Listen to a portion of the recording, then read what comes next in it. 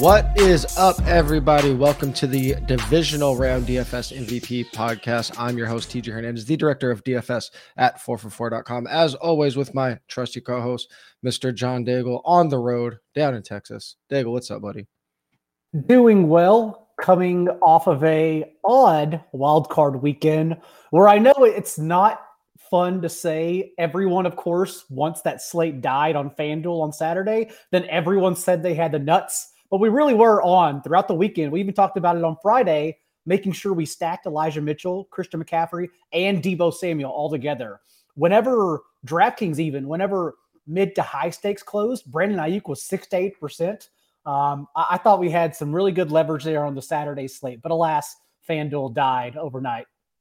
Yeah, I usually play way heavier on DK, and I played heavier on FanDuel. So just continuing to run pure in 2022 into 2023 now. So yeah, maybe we'll get it right this week. Speaking of FanDuel versus DraftKings, made it extra fun on us this week. DraftKings giving us the 4-game main slate, FanDuel making the main slate the single game. So it makes everything kind of messy for articles and projections and discussions. But for today's purposes, we will talk about things in the scope of the 4-game slate, and we will mention the 2-game slate as we go through everything.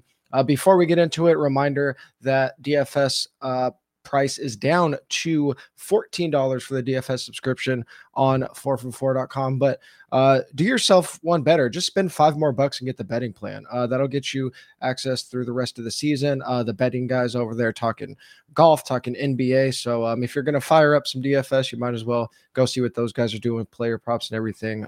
Get your money's worth through the rest of the year. But as we did last week, we'll go game by game, talk about the chalk, the favorite plays, how we're going to attack the games. Again, on the 2-game slate, it's kind of tricky because, obviously less options. I think 2-game is my least favorite size for DFS. So the 4-game should be fun. But let's hop into Saturday, starting with the Chiefs favored by 8.5 against the Jaguars. Over under 53 for the chalk here. Mahomes will be chalky at quarterback. All pay-up quarterback will be popular this week. ETN just fits really nice into lineup, so he'll be quite popular. Jarek, maybe. I think I might need to bump up his ownership projection a little bit. Zay Jones and really all of the value receivers, but Zay Jones pops as the cheaper guy for the pass catchers. And then Kelsey and Ingram, big tight end slate. So let's kind of talk about how you think this game's going to shake out, what chalk you like. Our guy Sharp Clark did a really good write-up on why he thinks the Chiefs kind of run away with this one, and I like that idea a bit. And I respect Sharp Clark, but I also have different opinions. And I'm kind of the belief the Jags hang around because we've now seen in their last 10 games, the Chiefs are 2-7-1 against the spread. And those 2 covers came against Bryce Perkins and Jarrett Stidham. Also, we know in this first matchup between these 2 teams, Jacksonville at least understood you had to try and be aggressive. They opened with that surprise onside kick and recovery, getting the ball at their own 46 to start the game, and then forced a fumble from Isaiah Pacheco. So they basically had 4 possessions in the first quarter. Yes, they did punt inside their own 50 twice in that situation.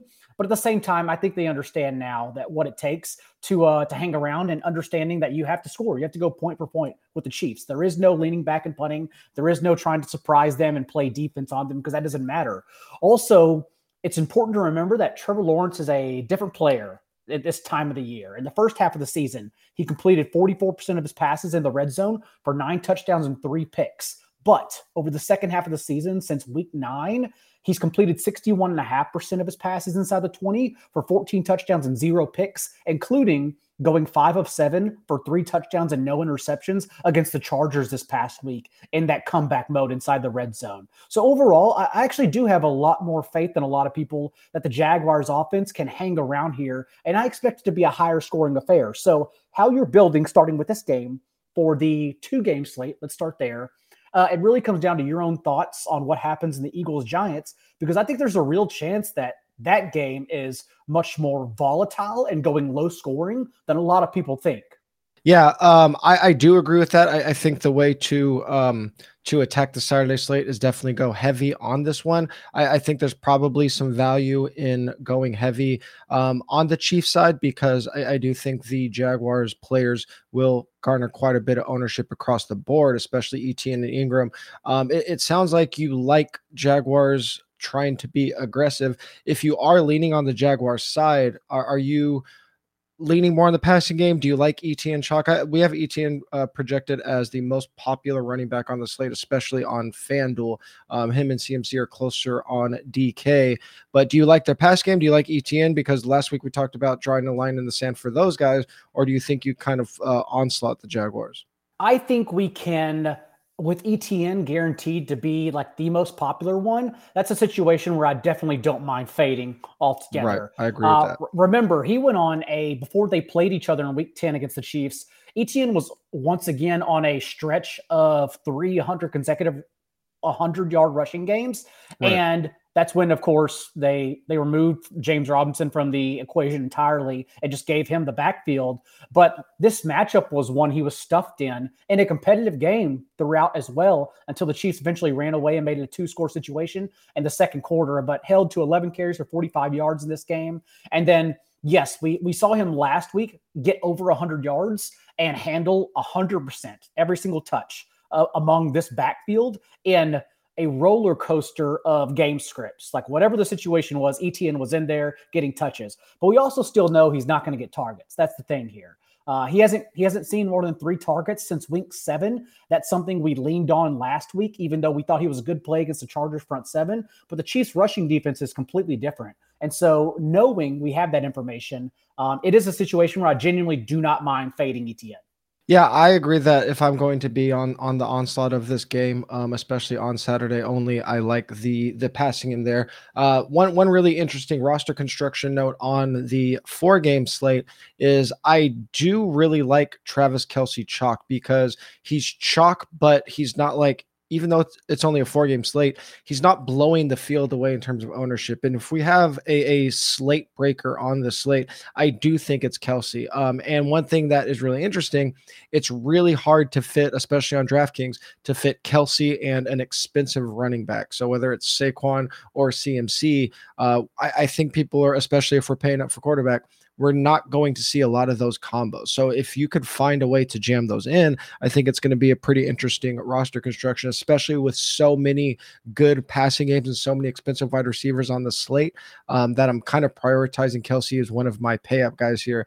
The other 2 players that I want to talk about on this slate is on this game, Jerick McKinnon. I think I'm a little bit low on his ownership. I have him like a little bit under 20% on DK. Running backs get used more on FanDuel, so he's up at 22 to 25%. But I mean, if he's going to be in this tier below CMC, ETN, and Barkley, I think he's a fantastic play, especially on DraftKings. He's a little bit more expensive than Isaiah Pacheco, but I mean, we can see McKinnon get major work using the best players in the most important game. Obviously, in the passing game, we've seen him get used near the goal line. So I really like playing Jerick McKinnon with Mahomes, and then especially on the 2-game slate where it's really tough to get unique. Kadarius Toney. I mean, he's not on the field a lot, but he leads the team in targets per route run when he is on the field, and he's just under Kelce in yards per route run for the team lead there. So they're going to get him touches. They're going to get him touches near the goal line. I mean, their trickery. I could see a Toney 2-touchdown game. My only concern with Toney is that since we know Mecole Hardman will be out, I would imagine he's probably high rostered, right? Like we can't even sneak Toney in. I would think. I don't know if there's only so much ownership to go around, and we have so many good receivers on the slate. Like I don't know who gets left out if we bump up Toney's ownership. Like I don't see him getting above like 15%. And I think Josh Allen definitely has more ownership than Mahomes on the 4-game slate. So I just don't know how much he gets dragged along in these lineups. Giants value wide receivers are appealing. Yeah, I don't think he gets like I think 15% is his ceiling ownership. That's interesting because to me, it seems like a situation where, like we talked about with Debo Samuel last week, how he was supposed to be sneaky given that he hadn't done anything, had been injured, didn't do Yeah. much in week 18, his first game back. And then you lineups closed with him around 35%, depending on what size field you played. It honestly just seems like a situation where everyone knows about Kadarius Toney. I'm going to honestly guess over 20% since he has a salary saver. I bet he eats a lot of the Giants wide receivers pivot because there really isn't much excitement you're hearing around the rest of the industry for the Giants offense. I think everyone's finally coming around to the idea that if the Giants do hang around, it's probably a low scoring game. But overall, like with Jalen Hurts and Lane Johnson both fully healthy, it seems like a situation where the Eagles should be heavily favored in this one. So I don't know. I think Tony's going to be quite popular, honestly. On the 2 game, maybe sneaks by on the 4 game, but 2 game, I Yeah, definitely think he's going to be popular. sure. That makes sense. On the 4 game, it's obviously one thing that we're on these shorter slates, late swap is super important, especially when we get a full overnight to think about it, but should have a gap between the first and second game on Saturday. The interesting thing to know, if we on the 4 game slate, if it's kicked off and say Kadarius Toney's at 20%, that gives us a lot of information because he's priced really similar to Darius Slayton, Richie James, and Michael Gallup. And I think if Toney ends up, and Tyler Boyd as well, but we're not projecting Tyler Boyd high. I think if Toney comes in at like 20%, out of all those guys, I think that means that we can expect Michael Gallup to be like single digits. So I would, if you're playing the 4 game slate, we get kickoff and Toney's 20%.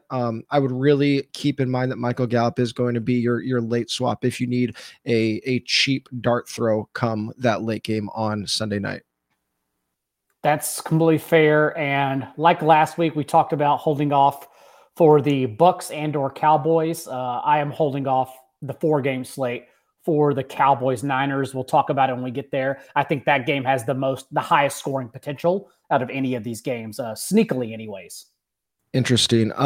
In this game, I'm going Kelsey, Jarek, and Toney as my favorite plays. Do you have a favorite play on either side? It's Juju for me. Nice. I actually want to pay up for Juju over Toney again because Toney's salary is so cheap. I just think people will come around to him. And then the last time we saw Mahomes in this matchup, 46% of his passing yards and 2 of his 4 touchdowns came in the slot. They had the most success in the intermediate, middle level of the field. And that area now with Hardman out, we know is ruled by both Juju Smith-Schuster and Kadarius Toney. Toney, of course, who in week 18, we saw his usage not increase at all. You already mentioned it. 8 routes, 3 carries. But he scored a touchdown, and his advanced rates behind the scenes are what everyone's chasing here. But if we're assuming yet again his usage won't increase, and we expect him to be, or at least I expect him to be like over 20, 30% rostered, it's a situation where I genuinely don't mind being underweight compared to the field. So it really just comes down to how you think these receivers shake out in ownership. And right now I want Juju, who at least, over the last 6 games has led the team, and he has been a outside and slot receiver, but he's led the team in routes run from the slot. And so I think he's going to take up the most time in the middle of the field in this contest, and that's where I want him. Yeah, interesting. I might have to bump down like Gallup's again. I think maybe I bumped down Gallup to like 5%. We have him at 12.5% right now, so that would make a difference. We'll get there, but yeah, I think T.Y. Hilton's a better play than Michael Gallup. Interesting.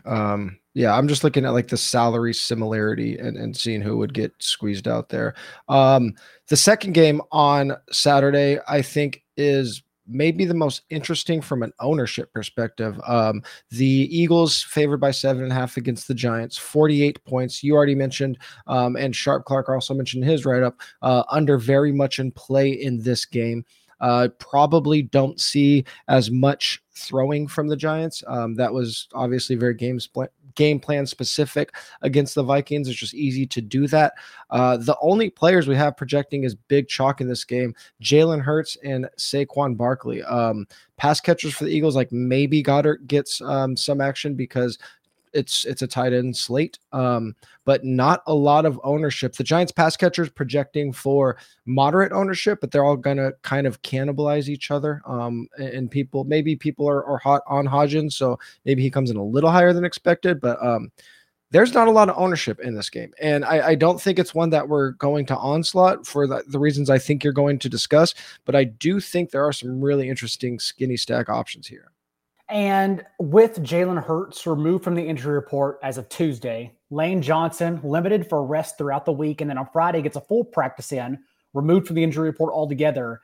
I just think the Eagles are all systems go. And if that's the case, it's just a very unfavorable situation for the Giants, who Brian Daboll, coach of the year, I think unanimously. If Kyle Shanahan gets the award, it's the upset of the seasons, considering no other coach would have brought this heap of whatever to the playoffs except for Brian Daboll, let alone to the divisional round.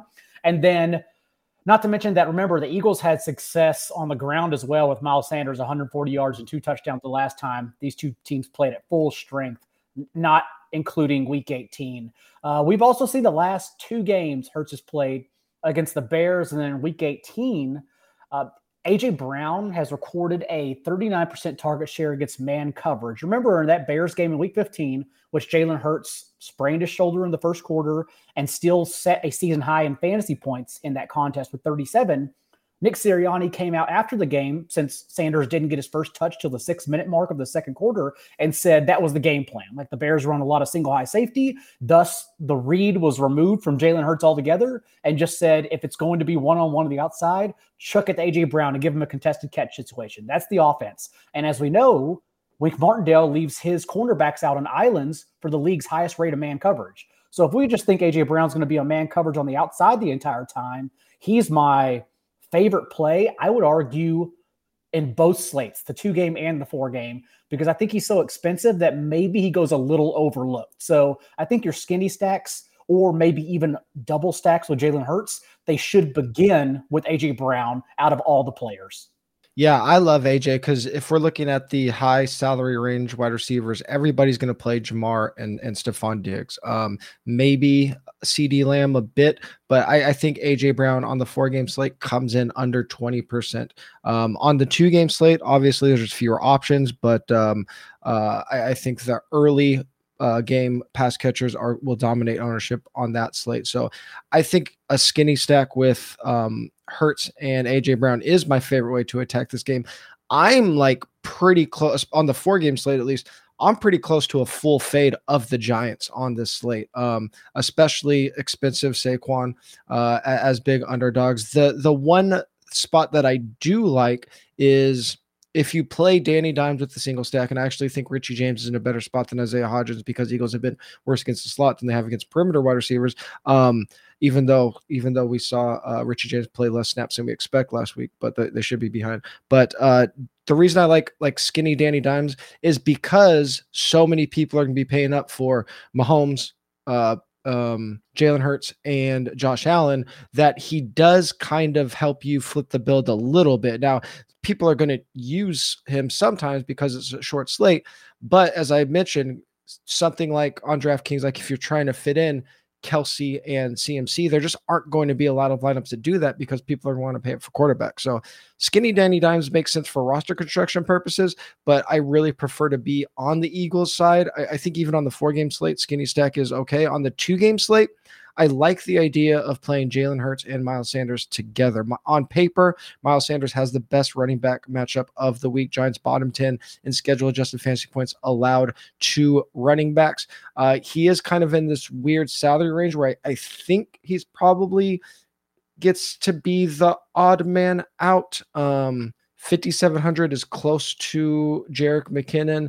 Pollard might be right around there in terms of ownership. So I don't think Miles Sanders is like sniffs 30% ownership. What do you think about Sanders this week? Of course, I like Sanders a lot. And we talk about paying down. I think even more so than skinny stacking this game, I would much rather just go to Brock Purdy than Daniel Jones, who I think is a much better play on the 4-game slate. Gotcha. On the 2-game slate, sure. I think I would still choose Trevor Lawrence over Daniel Jones as well. We talked about this on Move the Line. I'm just up in the air. I genuinely don't know how Dable plays this, knowing he caters his offense to the game plan, which a lot of coaches don't do. Dable does whatever is best and whatever he thinks can help win the most.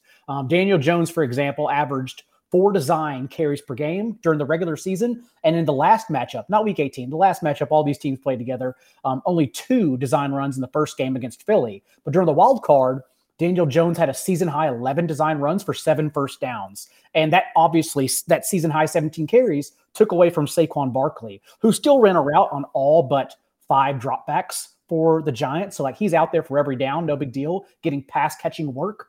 But really you're asking yourself, what do the Giants feel is best to win this game? Do they take away possessions and slow it down and make it ugly? Because if so, then the Giants definitely don't get there for fantasy. Or do they feel like they, like a Jaguar situation, have to match the Eagles point for point in order to win?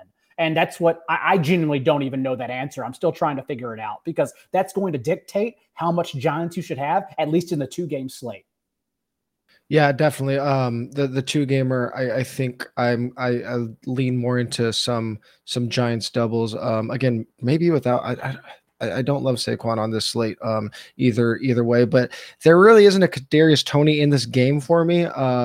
We didn't mention Goddard. I like Goddard in 2 tight end builds, especially. But I mean, is there a deep dart throw like a sub 10% guy in this game? Because I can't really find one.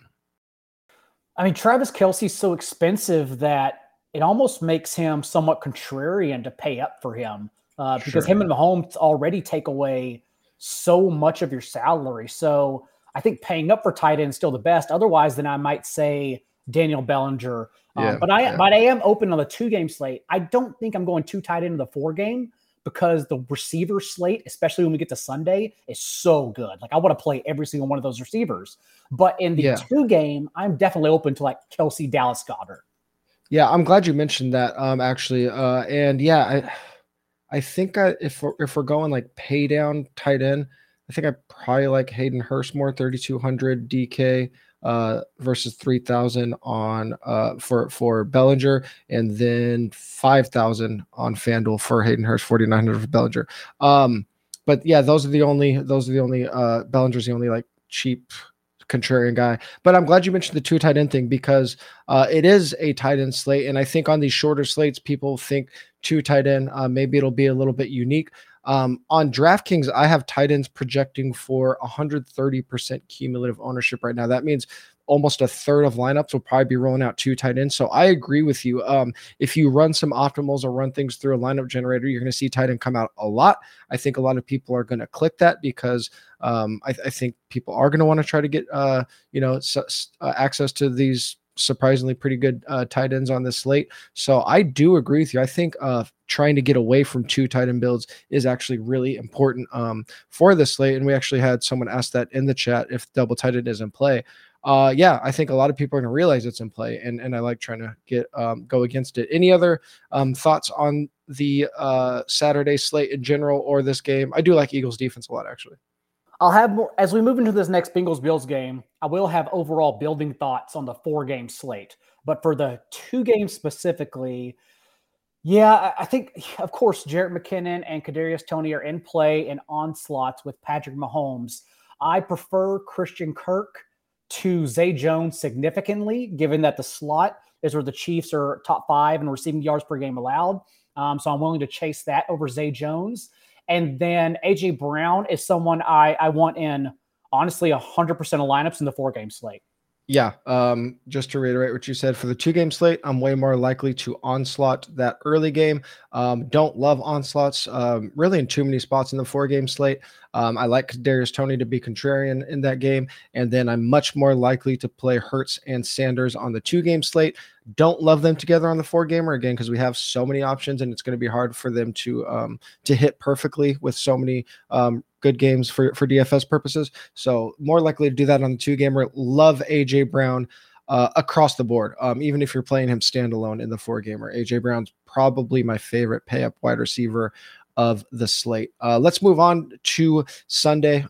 This game will get a lot of attention, maybe not quite as much as that first game, but Bills favored by 5.5 against the Bengals, 49-point over under. For the chalk, we got Josh Allen, Stephon Diggs, Jamar Chase. Bills defense will be pretty popular because they are not very expensive, even though they are the home favorite. How do you like this game to shake out? Any of those chalk players stand out to you? I actually think this game has some pretty bad chalk in it. I do too. And this game we were expecting, I think we're both expecting to carry the highest ownership in the four game slate, right? Bengals Bills logically just seems to get people excited. I think Jaguars will have more cumulative ownership because they're more affordable. Okay, it's going to be hard to like double these guys. Is going to be pretty tough.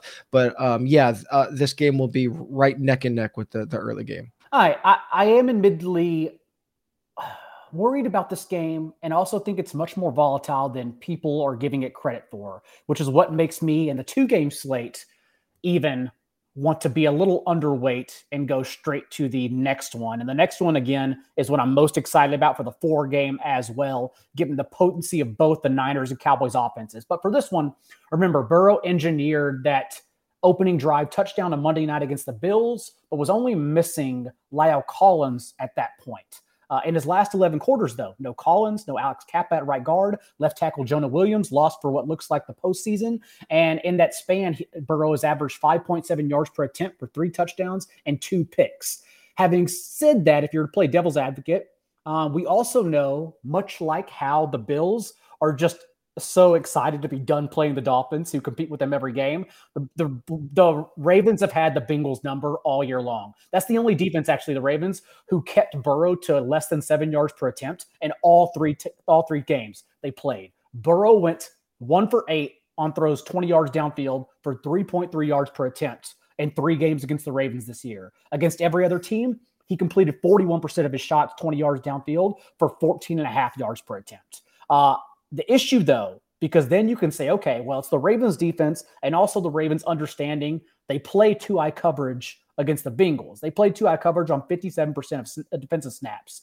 You can also look and say, well, the Bills play 2-eye coverage and take away deep shots at the 7th highest rate in the league. So we actually think then maybe with 3 missing offensive linemen, with the Bills taking away downfield shots, then maybe it's actually an underneath passing game, get rid of the ball quickly kind of scheme, and then thus that limits the actual ceiling of this performance in this game. So that's kind of the way I am looking at it personally right now. You mentioned Hayden Hurst. I would just warn everyone, this doesn't mean anything, but because Hayden Hurst, I did come in thinking he's a unique pivot, but also the Bills haven't allowed a touchdown to a tight end all year long. So it would be the first if Hayden Hurst scores.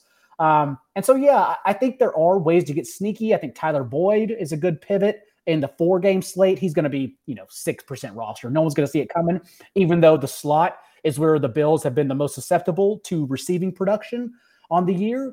And then, yeah, I think I discussed the way to build for 4-game slate here. And we already talked about how we love all the receivers, especially on Sunday. Lots of good players here in this slate.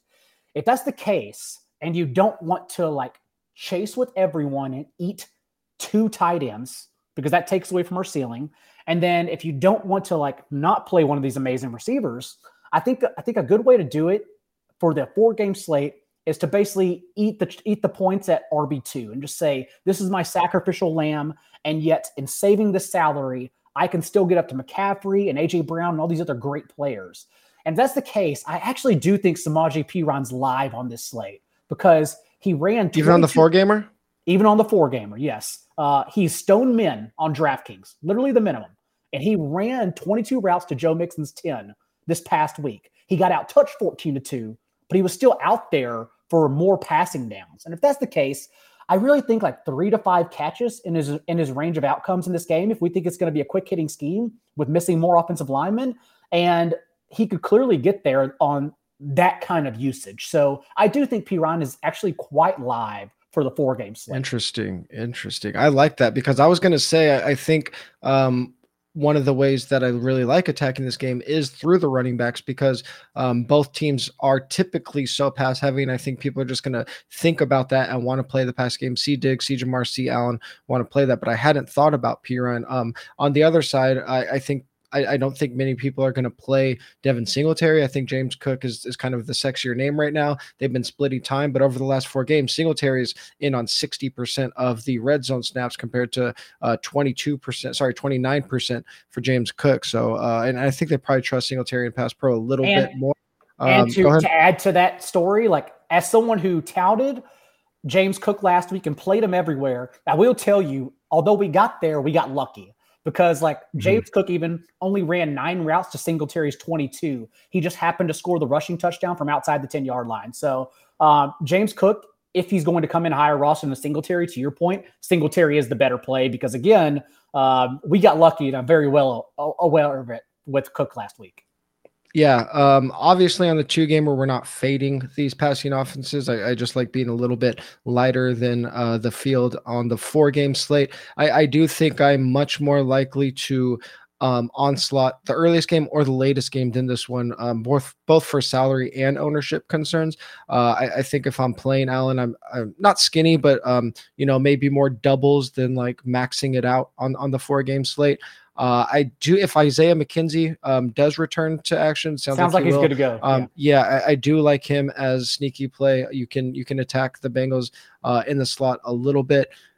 I think Bengals defense is very much in play here. Josh Allen led the league in turnover-worthy plays according to PFF, and people are just going to play the favorites. Not a lot of ownership. Bengals are pretty cheap defense. I really like the Bengals defense. You could play the Bengals defense against the Bills offensive players we saw last week. High scoring fantasy defenses against in spots where they allowed a lot of points. So you can get fantasy points even if you give up a lot of points.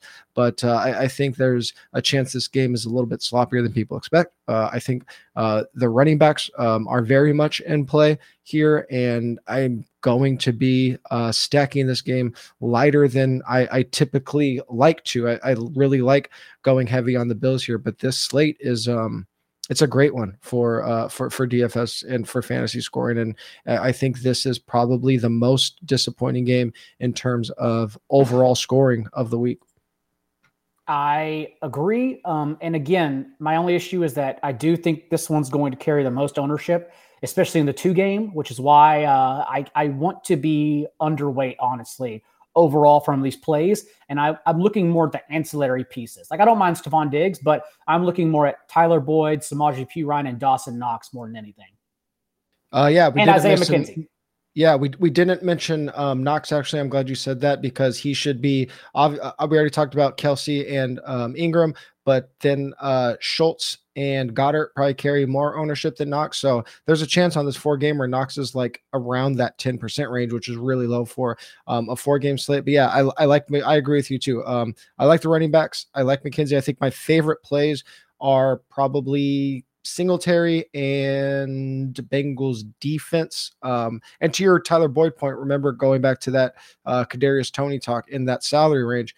If Kadarius Toney comes in 20%, I mean, we're already projecting Tyler Boyd low, but he might be like 2 or 3% if Kadarius Toney comes in at 20. Yeah, I like that a lot. All right, this last game, it's a really intriguing game because the total is low. Niners are home favorites, but the spread is only 4 points. We're not seeing a lot of Niners or Cowboys in optimals. CMC will find his way into lineups that don't use Kelsey and Debo, and that's pretty much it. That's pretty much it as far as chalk. Maybe Dalton Schultz climbs up a little bit, but this game is going to get, for the most part, overlooked as you could get on a 4-gamer.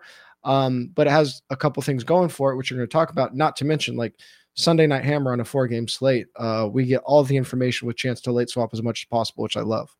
And we saw last week, everyone jumped the gun and Dak Prescott came in at 4% in the 3-day slate. We talked about it. CeeDee Lamb was 17%, something crazy that He was arguably one of the best plays on the slate against the Yeah. Bucs. But overall, yeah, we have a 48-hour rest advantage because the NFL doesn't know what they're doing for the 49ers. And then, yes, I understand Brock Purdy had, this is a Cowboys defense that just forced Tom Brady to throw. From snap to throw, he registered 2.4 seconds in between pressures. But I will say, like, Pro Football Focus keeps track of these kind of metrics. And Purdy on the year has been under pressure in less than 2.5 seconds on 51% of his dropbacks, the 7th highest rate in the league. And he's completed 73% of those passes for the 3rd most yards per attempt, 8 yards per attempt on the year. And so I think although this will be the toughest defense he's played all year, it's just a situation given where both teams are susceptible that we think both passing offenses can succeed with ease. Like you already mentioned, Deebo Samuel. And of course, like I'm yet again removing George Kittle from the equation. We talked about it because now we've seen Deebo Samuel in 4 starts with Brock Purdy.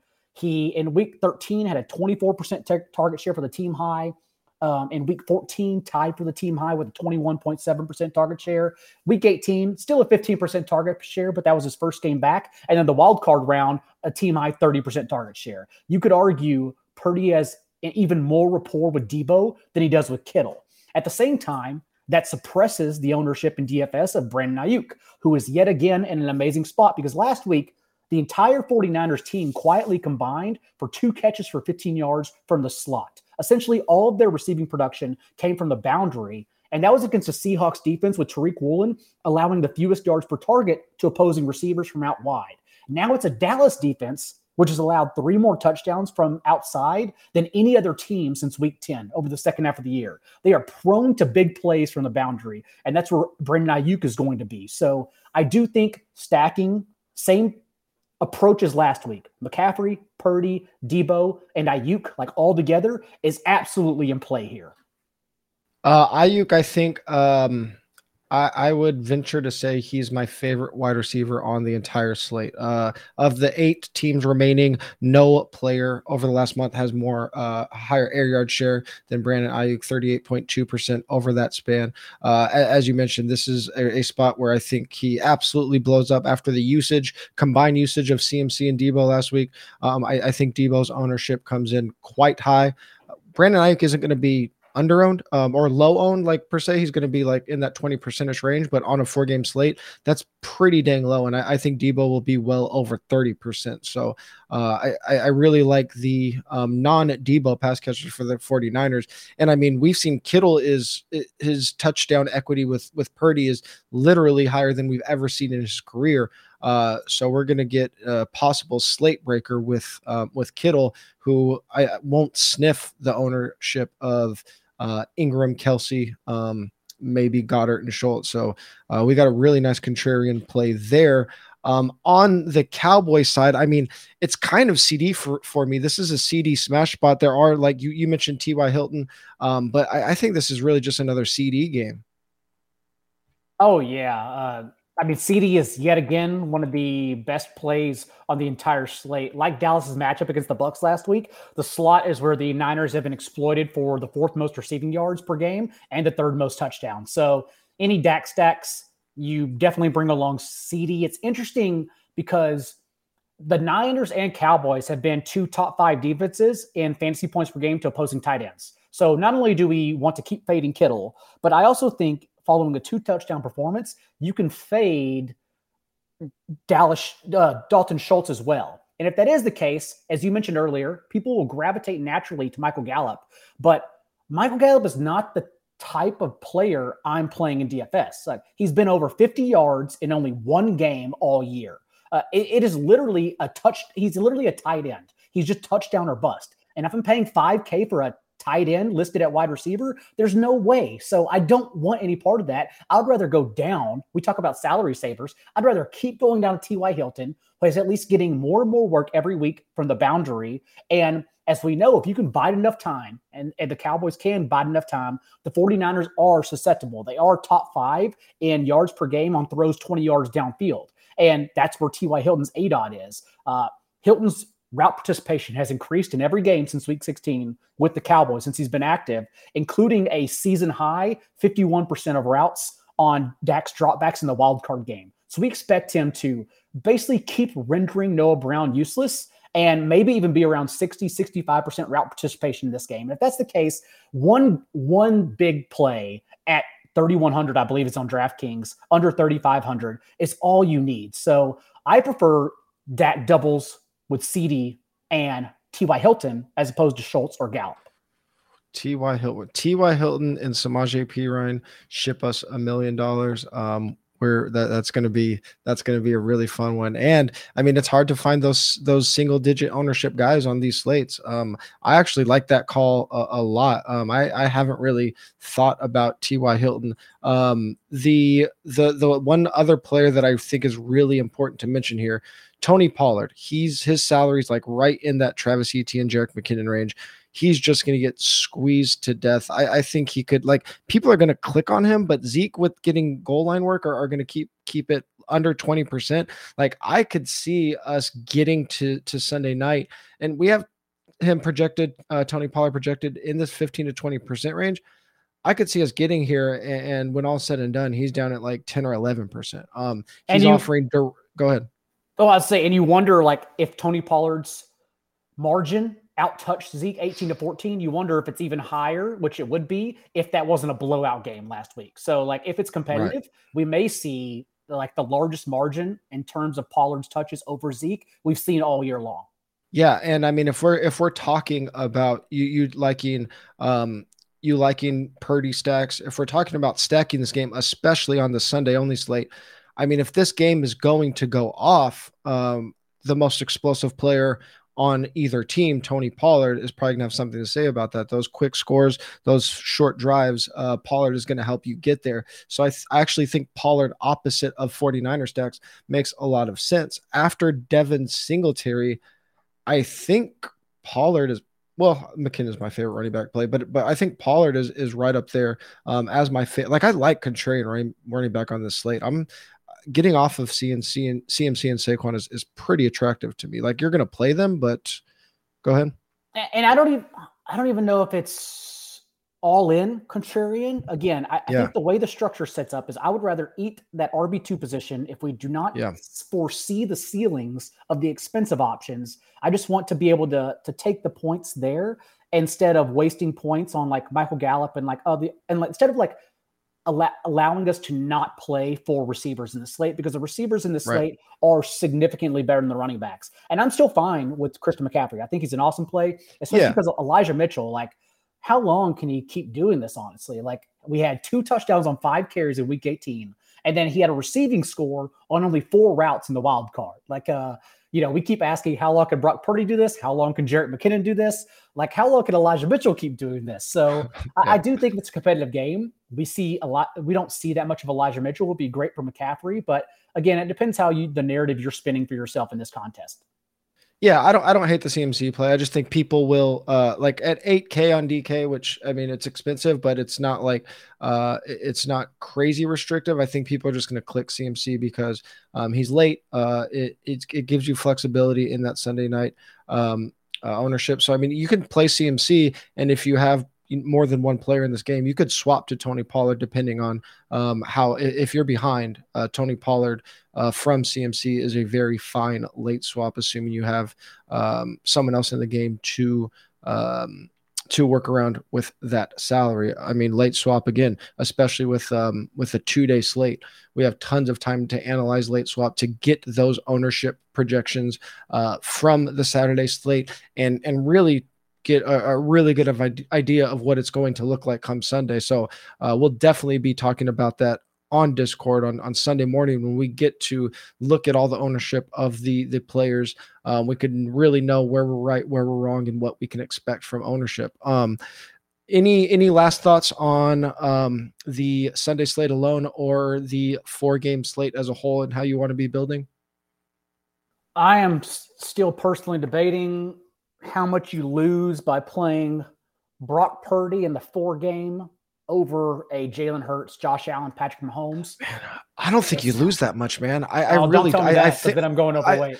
I don't think you lose that much because because these lineups that are going to play expensive quarterback with either CMC or Kelsey, Brock Purdy is going to allow you to get another. We like the receivers, another pay up wide receiver in a build that a lot of people aren't going to have, especially if you're stacking him without CMC or Debo. I don't know if I would do that if I'm playing Purdy. I probably want Debo in there, but I mean, you could play Purdy, Ayuk, Kittle, and have a pretty unique build. But I think I don't think you're losing that much ceiling because the salary that you're spending on, Josh Allen, Stephon Diggs, on Kelsey, Mahomes lineups is so high. Like, I love the Kelsey Mahomes stack, but I really don't think you're giving up a lot of ceiling with Purdy lineups. All right. Well, Purdy is definitely live then. More so, and I like him and Dak again. I like waiting along a lot of my spots, 4 or 5 spots to this last game on Sunday for the 4 game. And then for the 2 game Sunday, yeah, I guess the one call would be being underweight on Bills, Bengals, which could pop off. But again, I think there are reasons to understand that it's more volatile than a lot believe. Yeah, Sunday only. Onslaughting this late game, I think, is absolutely the move. On the 4-game slate, I'm just not going to have a lot of onslaughts. If I do, it'll probably be that first game, which will be scary because then you're just hoping to hit and hold, which is always tough to do. But it can happen. But I'm really intrigued with this late game for the Sunday only.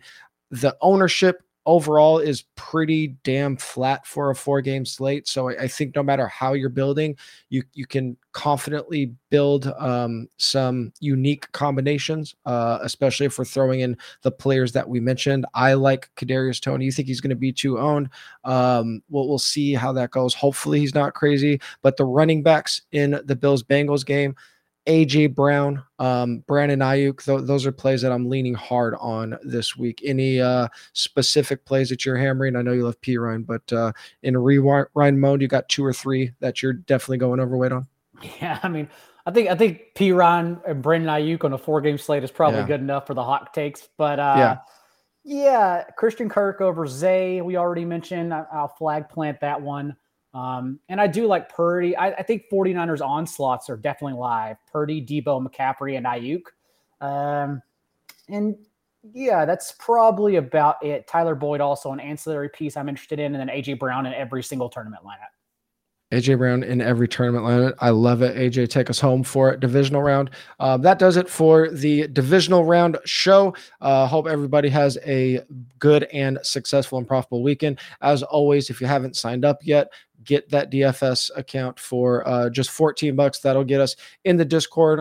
We were chatting it up in Discord all weekend last week. And as you said, we had a good week except for FanDuel canceling the nuts on us. But we'll run it back again this week. It'll be super important on Sunday to be in that Discord when we have all of that information from the Saturday slate. If you're watching on YouTube, please like the video. Please subscribe to the channel. If you're listening on on your favorite podcast platform, please give us a 5-star rating and review. And you can follow us on Twitter. Daigle is at not J Daigle. I'm at TJ Hernandez. 4for4 is at 4for4 football. We will talk to you guys next week.